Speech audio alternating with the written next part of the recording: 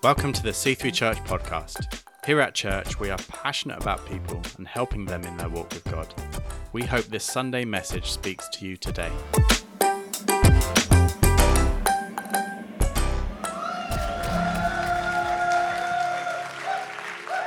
Well, hello everybody. Hello to all the congregations and all to those of you who are in prison who are watching that. We're having many letters from the prisons requesting the books for the Roman series, so we're really excited that as many prisoners are being involved in this series. We're continuing today looking at the theme of peace and how we can find peace in a stressful world. So a really exciting time that we're going to have during this session. I'd love to start by reading our passage. And if we can turn to Romans 5, verses 1 to 5, we're going to have a look at that.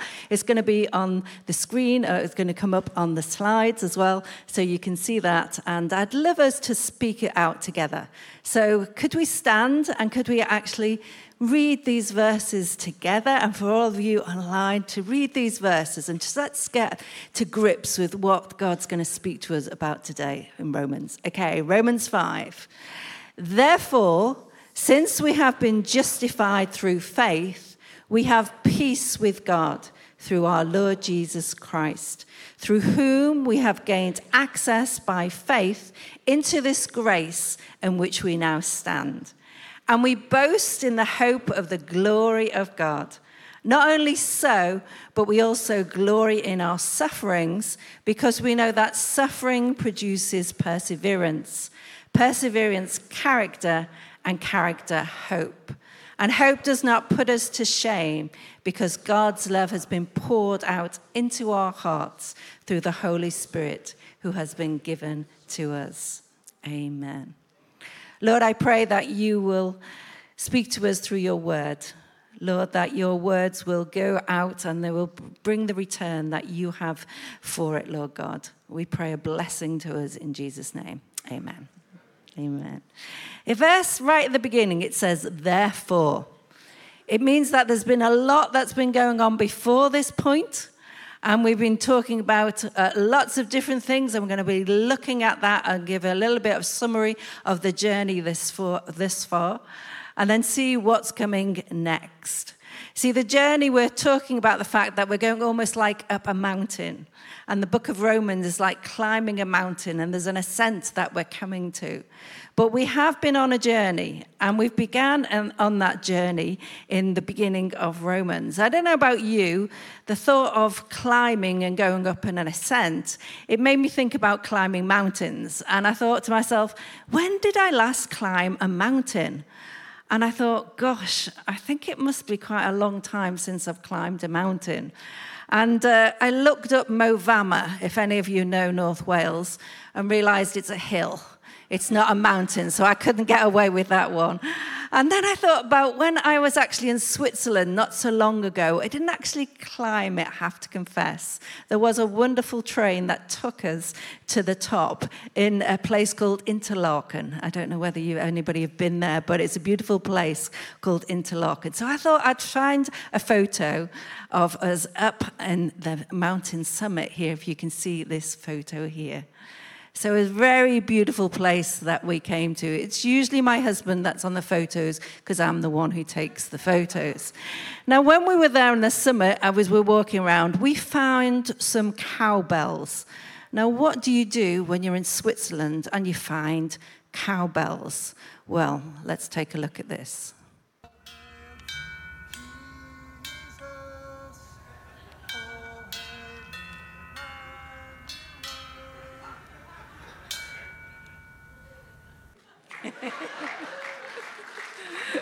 I don't think he realized he was being filmed at that moment. So mountains can be great places to explore. And Andrew Allerton has shown us that we are actually ascending into the book of Romans. And he gave us this image of this mountain. But the points of where we've been thus far, it's a bit like, the base camp. Where did we start off? We started off with the verses from Romans 1, verse 6, saying, I am not ashamed of the gospel, because it is the power of God that brings salvation to everyone who believes, first to the Jew, then to the Gentile. I am not ashamed of the gospel. That means no hiding, That means that we need to be prepared to speak out about the gospel. That means that we need to hold on to the power and believe the power that the gospel has.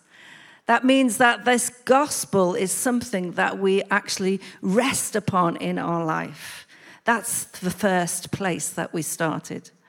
Then we went to kind of base one, and we talked about that there is no difference between Jew and Gentile, for all have sinned and fallen short of the glory of God. Sin is not a popular word, but as we were reminded in the rugby world, we do talk about a sin bin. In the world, we don't talk about it a lot, but it's a sin that separates us from God. And all have sinned and fallen short of the glory of God. We're all in the same condition. And it's like that condition dominates our world. It dominates our life. And I found a wonderful quote by Rich Villos. He says, at its core, sin is a failure to love. It's a power that curves us inward. No matter if our physical eyes may be able to gaze upward, our spiritual vision tends to curve horribly in upon itself. And in this stunning self-focus of our attention, we cut out love. St. Augustine said, humanity is incurvatus in si, curved in on itself. And it's as if we have this self-preoccupation with self, that we turn everything towards ourselves. And when we have that focus of self, we miss out on love. Remember the commandments that Jesus said when he was challenged and said, what is the greatest commandment in the law? He replied, love the Lord your God with all your heart, with all your soul, with all your mind, with all your strength. This is the greatest commandment. And the second is like it, love your neighbor as yourself. And all in the law and the prophets hang on these commandments. Jesus said it was all about love. And when we sin, we fail to love. We tend to make life about ourselves. We turn it in on ourselves. We've realized from this climb in Romans that this is a condition that all of us have and that we can't rescue ourselves. There's nothing that we can do ourselves in order to have that rescue. In order to have this free gift of righteousness, this is what we want. This is what we need. We need a gift from God. And Romans 5, verse 1 to 5 say, therefore, since we have been justified through faith, we have peace with God through our Lord Jesus Christ. Paul returns to the theme of justification. And when I was in Sunday school, and when in church, as I grew up, the word justification was described as just as if I'd died. Justification. Just as if it was me that was on that cross. Just as if my sin was paid for. Just as if it was me. Just as if I'd died. Because Christ has covered it for us all. That shedding of the blood that satisfied the price to be paid by Jesus. It paid the price for all of us.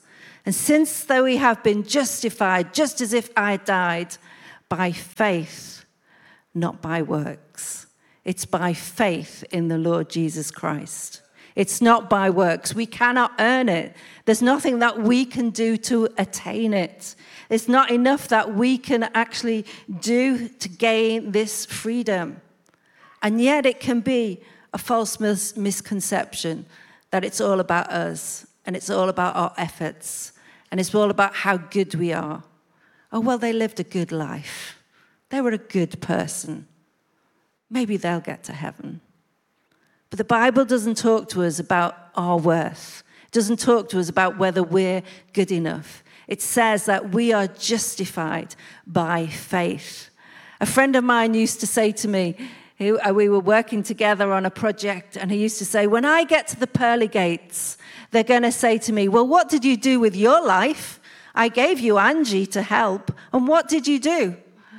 And it was as if they felt that there was this sense of having to prove himself, having to do something good enough, and almost like he'd got this helper by his side to help him live a good life.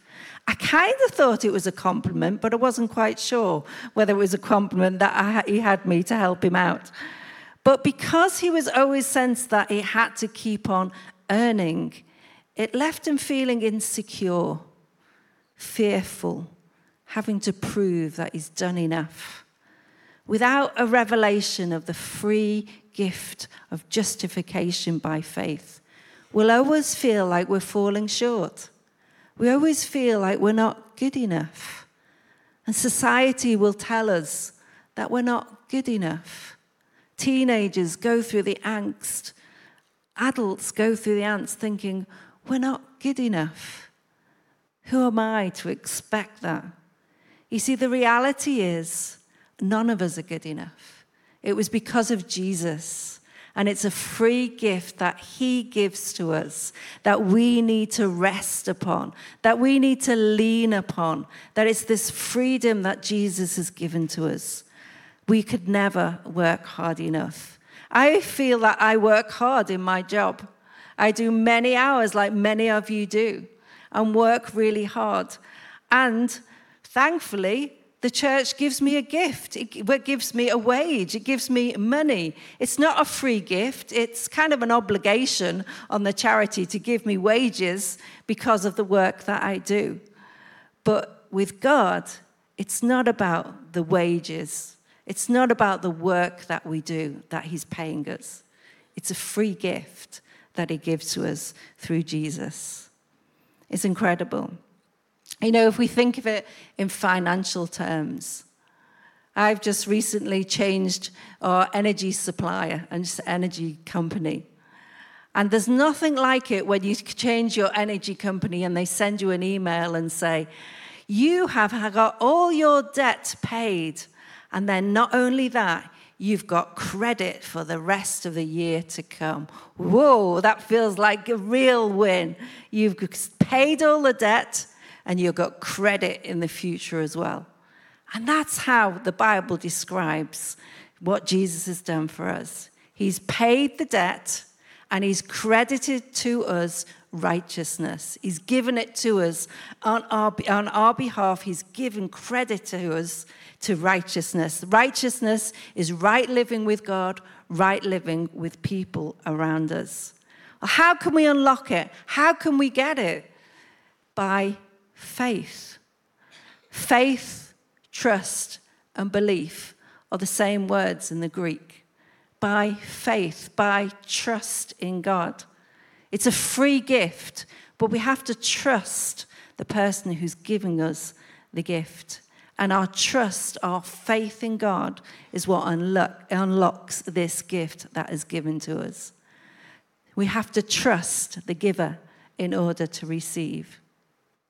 So what can we say about the fact that we have this credited to us? We would say, like David says in Romans 4, blessed are those whose transgressions are forgiven, whose sins are covered. Blessed is the one whose sin the Lord will never count to them again. It causes us to worship.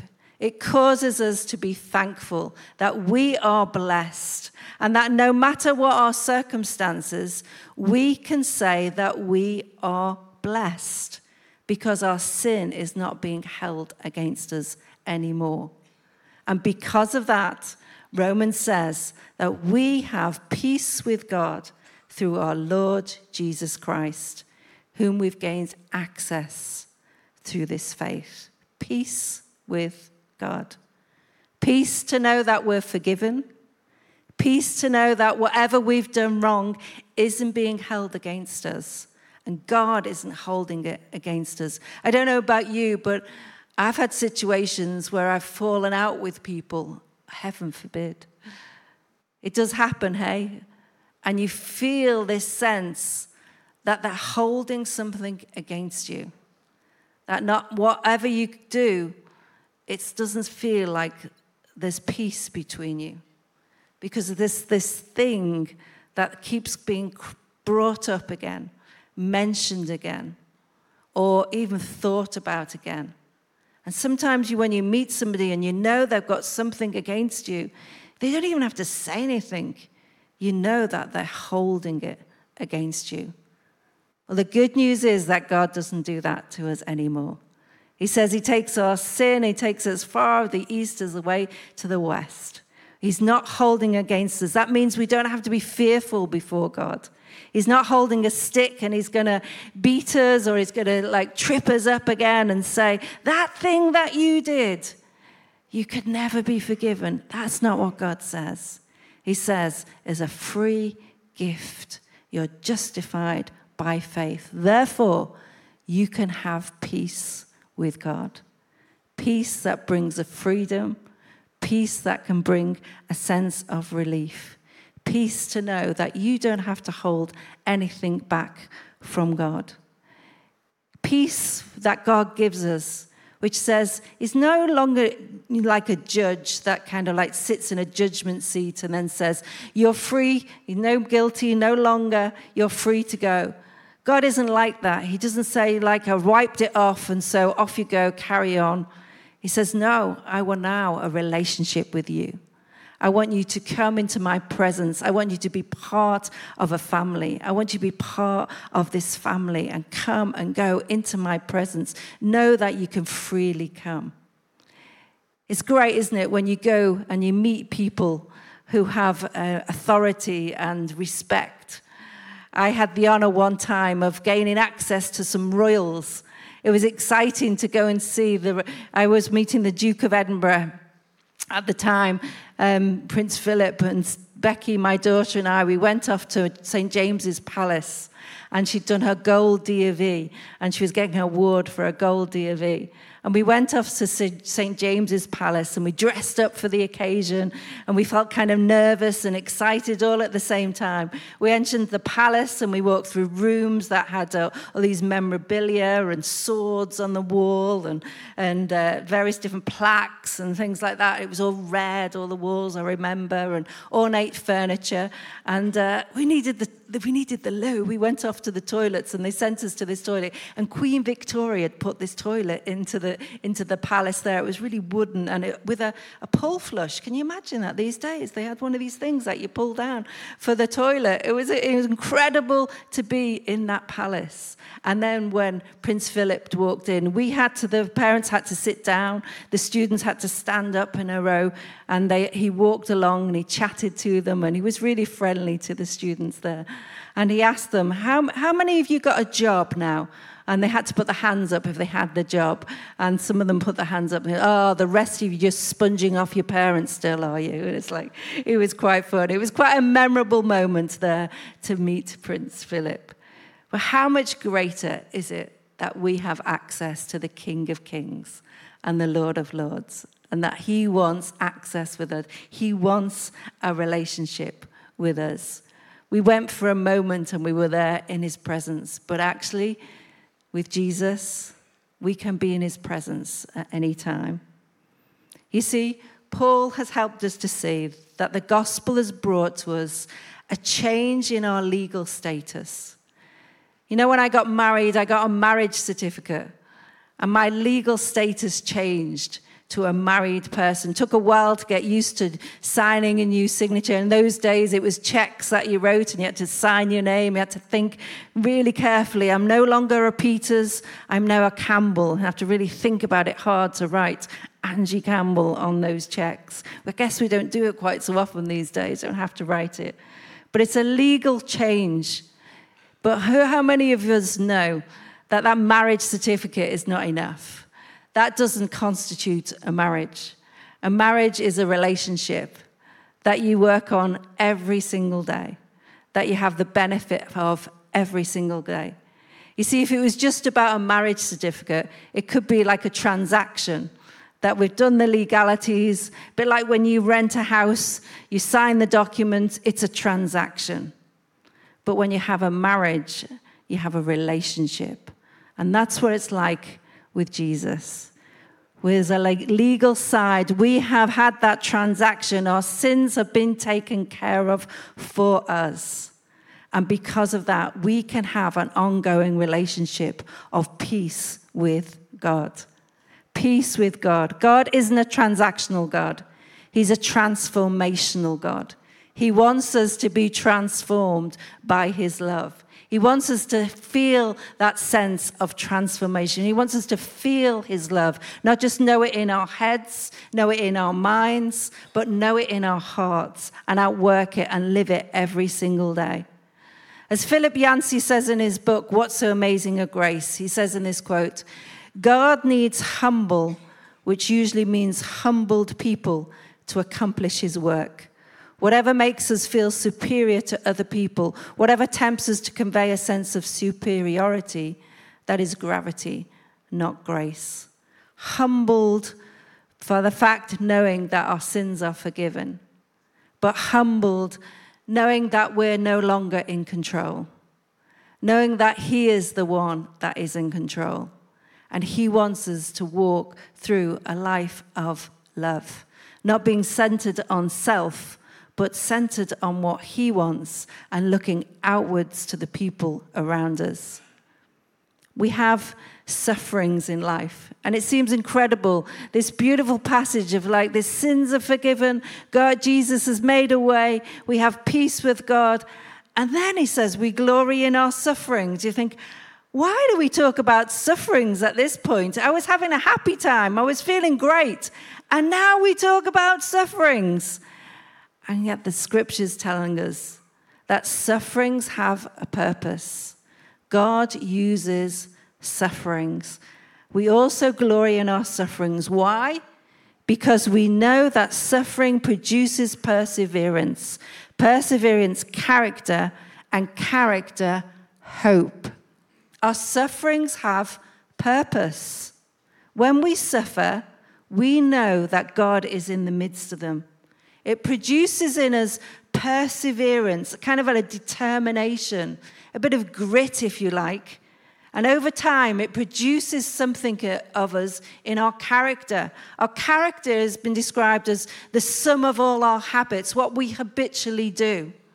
And if we habitually lean on God when we're having a tough time, when we're going through suffering, we lean on him. Our roots get deeper in him. We get better rather than bitter. Then God builds something in us, builds this character, builds this perseverance, which leads to us having hope in God. Because that hope says, it happened in the past. God was faithful to me in that situation. He was faithful then. He got me through. He's made me stronger. Therefore, I can believe for him in the future. He has actually made me stronger. He's given me grit. He's given me perseverance. He's built into my character that I can trust God, that I have hope in the future. I have hope in his word. What he says is true, and I believe it, and I can prove it in my life story.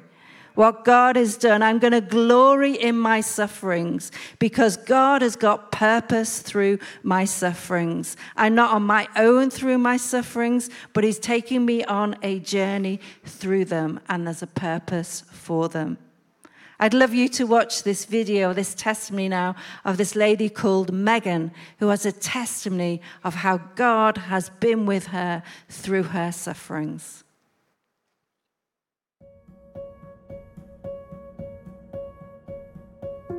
I really had a negative outlook on Christianity, on faith. I didn't see the freedom in it at all. In my heart, I was really distant from God, but still went to church to keep my parents off my back almost.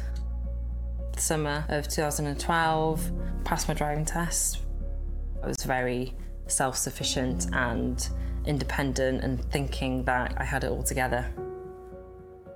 I was driving home one evening from a job interview, and it had been a rainy day, like torrential rain. Wasn't even speeding, doing about 35, 40 miles an hour, and hit water. The back of the car spun round, hit the curb on the other side, spun into the air, and the car then barrel rolled, so it just rolled and rolled and rolled. The impact of being thrown around like a rag doll inside that car gave me very, very severe brain and head injuries, as well as multiple internal organ injuries and bone fractures, and the list of my injuries are just non-survivable, really, to be honest. They told my family to say goodbye to me as they were rushing me down the corridor to theatre because they did not expect me to make it through.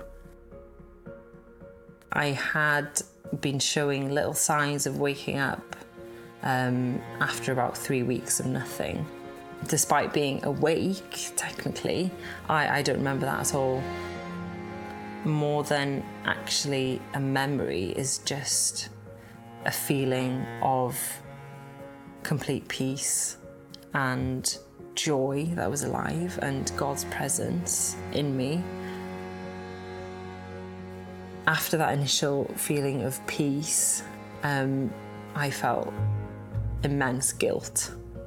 Having that gift of a second chance when I knew that I didn't deserve it. And I remember communicating this to my mum. How's God gonna love me, through the things that I've done? And Mum just said, Jesus died on the cross for it all, and he loves you for who you are, and there is nothing that God won't forgive you for. Knowing God for who he really was, that changed everything. There's still one injury that was the least of all the injuries that I had, that I can still feel my esophagus is narrow when I swallow food. I wouldn't change that because it grounds me and keeps me humbled and points me to God and the miracles that he's done.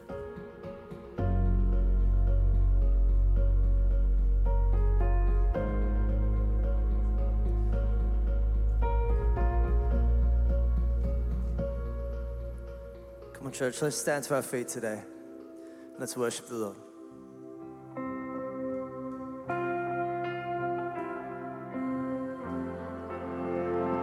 Thank you for listening to the C3 podcast. If this message has spoken to you today in some way, we would love to know. Reach out to us at hello@thec3.uk. And if you want to extend the reach of what we do here, why not consider giving by going to thec3.uk/giving. And as always, subscribe to our channel and share this episode with a friend. We hope to see you soon.